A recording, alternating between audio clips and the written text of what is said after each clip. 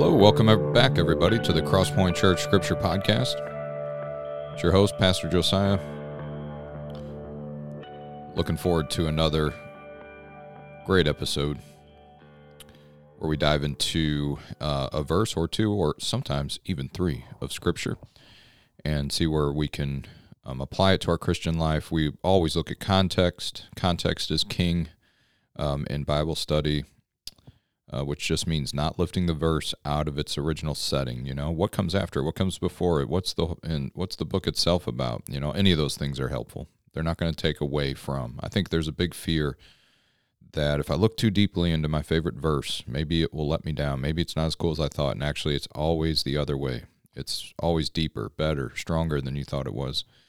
And it will lead you into more of the goodies that are in the Bible. And then we'll be looking to see how does this verse point towards Jesus? Sometimes it's so easy. Today's verse is going to be easy because he's actually named in the verse.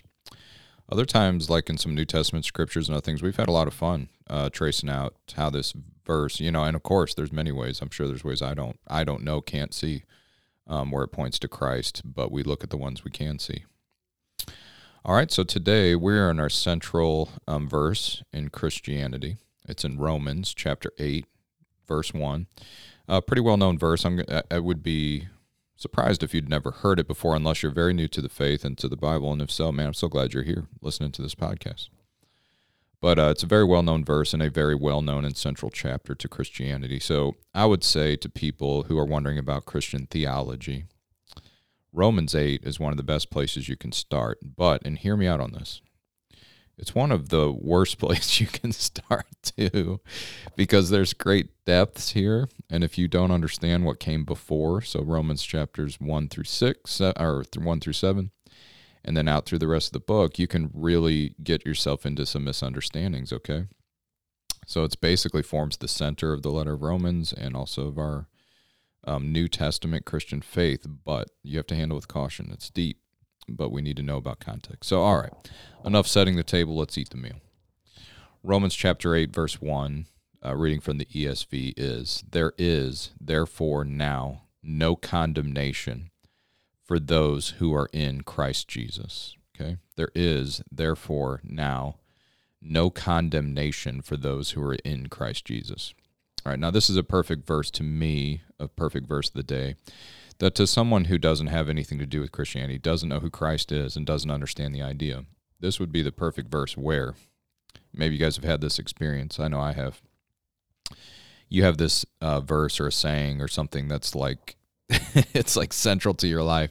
It means literally, and I mean for Christians, it means literally everything to you. Like your life either falls apart or stays together based on the truth and power of this verse.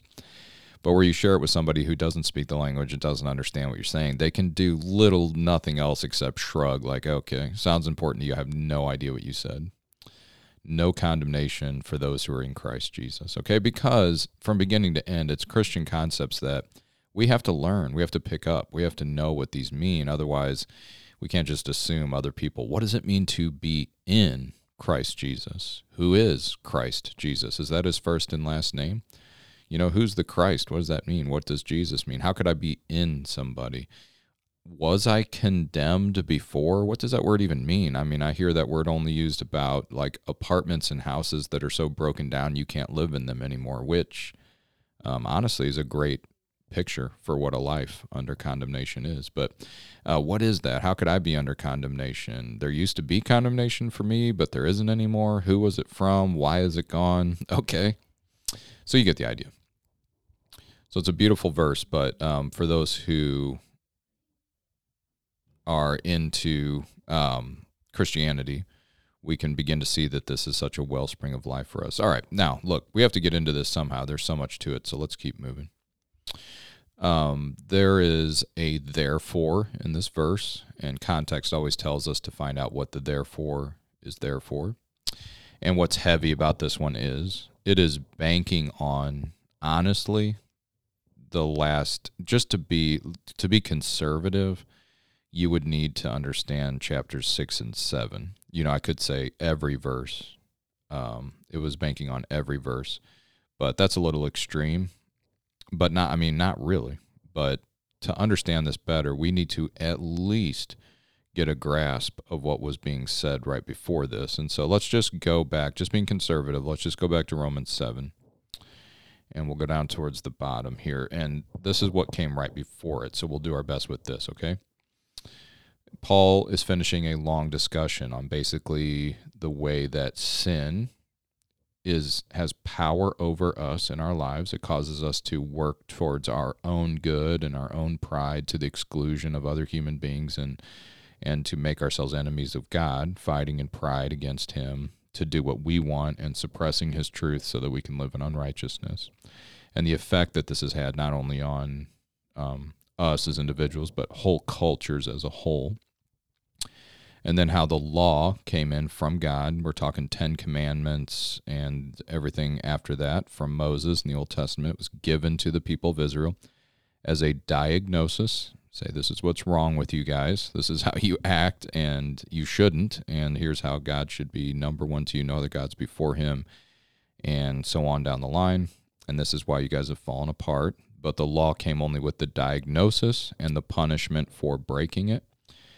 And so it exposes you for who you are and can definitely lead your mind towards God and towards your own sinfulness. But where do you go from there? I am editing or whatever. How can I say? We are passing over huge landmarks in theology here as quickly as we can. So just know that there's so much more to look into here. But all right, verse 21, 7 and 21 says, "So I find it to be a law that when I want to do right, evil lies close at hand. For I delight in the law of God in my inner being, but I see in my members another law waging war against the law of my mind and making me captive to the law of sin that dwells in my members. Wretched man that I am." Okay, Paul gave us a quick description of what it's like to know what's right. In your mind and your heart to be convicted, to say, man, I just know it's got to be better than this. And it's rare to meet a human being who doesn't look at our culture and at themselves and at their family and go, it just doesn't seem right. And yet we can't quit. We find that we have this power working within ourselves. We keep breaking these laws, keep working against ourselves, and end up hurting ourselves and our neighbors. To that state of being, Paul says in verse 24, "Wretched man that I am, who will deliver me from this body of death?" Now here's a key part. Verse 25, "Thanks be to God through Jesus Christ our Lord." Okay, so he's the one that will rescue us. "So then, I myself serve the law of God with my mind, but with my flesh I serve the law of sin. There is therefore now no condemnation for those who are in Christ Jesus." Why not, Paul? We go to verse 2. "For the law of the Spirit of life has set you free in Christ Jesus from the law of sin and death." So here's your sin and the results that it will bring to you, death. God has interrupted that process through Jesus Christ. Verse 3 says it this way, "For God has done what the law, weakened by the flesh, could not do by sending his own Son in the likeness of sinful flesh. And for sin, he condemned sin in the flesh." That's what the law was doing. Jesus did it in his own body, his own life. He condemned sin in order that the righteous requirement of the law might be fulfilled in us who walk not according to the flesh, but according to the Spirit. There is just no way to boil all this down, so you're just going to have to, I would heavily recommend studying the whole letter of Romans, but in order to start your program, I would go Romans 1 to 8. Just set that as a study for yourself. Just go through it slowly, asking questions, listening to other people, reading books where you can from faithful people, Romans 1 through 8. But the pinnacle here can be explained as it is in Romans 8 and 1, which is we used to be in such a state, which is rebellion against God from the heart and mind, even when the law came in and showed us that we were wrong. We could look at it, but still go, yeah, I see that, but I'm still working against it. And the law brought only that diagnosis and death. But Jesus Christ took that diagnosis and that penalty upon himself in our place, so that if we put our faith, our trust, our whole life trust in him and come to him and throw ourselves upon his mercy, then we are rescued out from underneath that just and righteous condemnation of God on a culture of people who would rebel against him like that. And so for each individual Christian as well, for all of us, we can bank on this verse, Romans 8:1, that says there's no condemnation for us, not because of who we are, because we've suddenly become good people, but because of who we're associated with, because we are in Christ Jesus.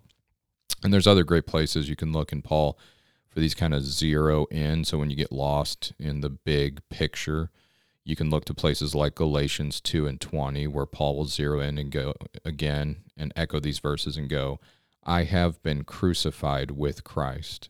It is no longer I who live, but Christ who lives in me. And the life that I now live in the flesh, I live by faith in the Son of God who loved me and gave himself for me. And so you kind of have the whole thing illustrated there for you so you don't go too far astray or get confused by how big it is and all the implications of it. And also that you don't get dragged away from it by people who want to sell you something different or add to the gospel or take away from it. We can kind of hold to our statements like Romans 8:1, there is therefore now no condemnation for those who are in Christ Jesus. All right, so we're climbing mountains here, but God gives us a rope to hold on to, and I love that. All right. Man, for our Christian life, condemnation, believing that God is against you, that losing sight of the fact that he has become your father who loves you and is raising you, basically. So you're going to make mistakes. And by mistakes, sometimes I think is a bad word because it makes it sound like we only ever do things not on purpose. But I think you and I know better. So it's not just mistakes. It's like when you're raising your kids and you love them. And if you're a good parent, then you see, yeah, they did it. And they even did it on purpose. You know, they did it on purpose because they think that it's the best thing for them to do right now.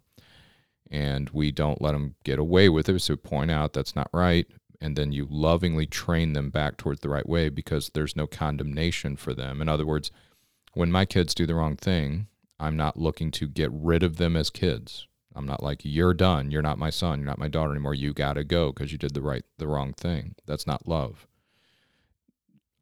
On the other side, neither is we're saying they never do anything wrong and saying it's okay no matter what they do, but that's not what's being covered in this verse.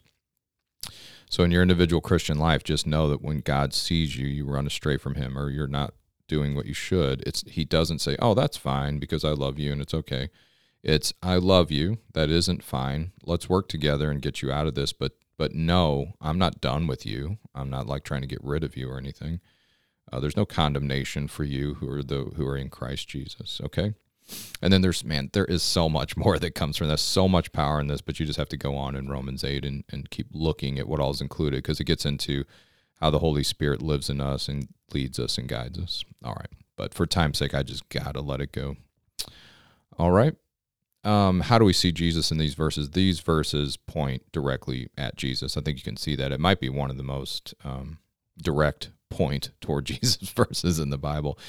There is not, therefore, now no condemnation for those who are in Christ Jesus. It's his grace, his life, his righteousness that he gives to us is the reason why we have new life in God and why the Spirit can live in us and so on, and why the law no longer stands against us. Okay? All right, guys. Beautiful stuff. I think you can hear in my delivery here, this is one of my favorite parts of the Bible, probably my favorite. And there's so much more I'd like to say, but it just goes beyond my expertise. I don't want to be giving you a bunch of stuff. It's just my opinion because that's not what we're doing here. And then also just beyond the scope of this podcast. But I hope I've given you some ways to go so you can look deeper into this. I'd say Romans 1-8, huge study that you should definitely do in your Christian life. Do it slowly, do it again, do it often. Also, if you're like, man, I don't know, can I start even slower? Then try Romans 6, 7, and 8. Romans chapter 6, 7, and 8. Look up the words in a dictionary, get into it. Highlight some stuff, underline some stuff, ask some questions, okay? All right, guys. Love being with you, and we got to go. We'll see you next time.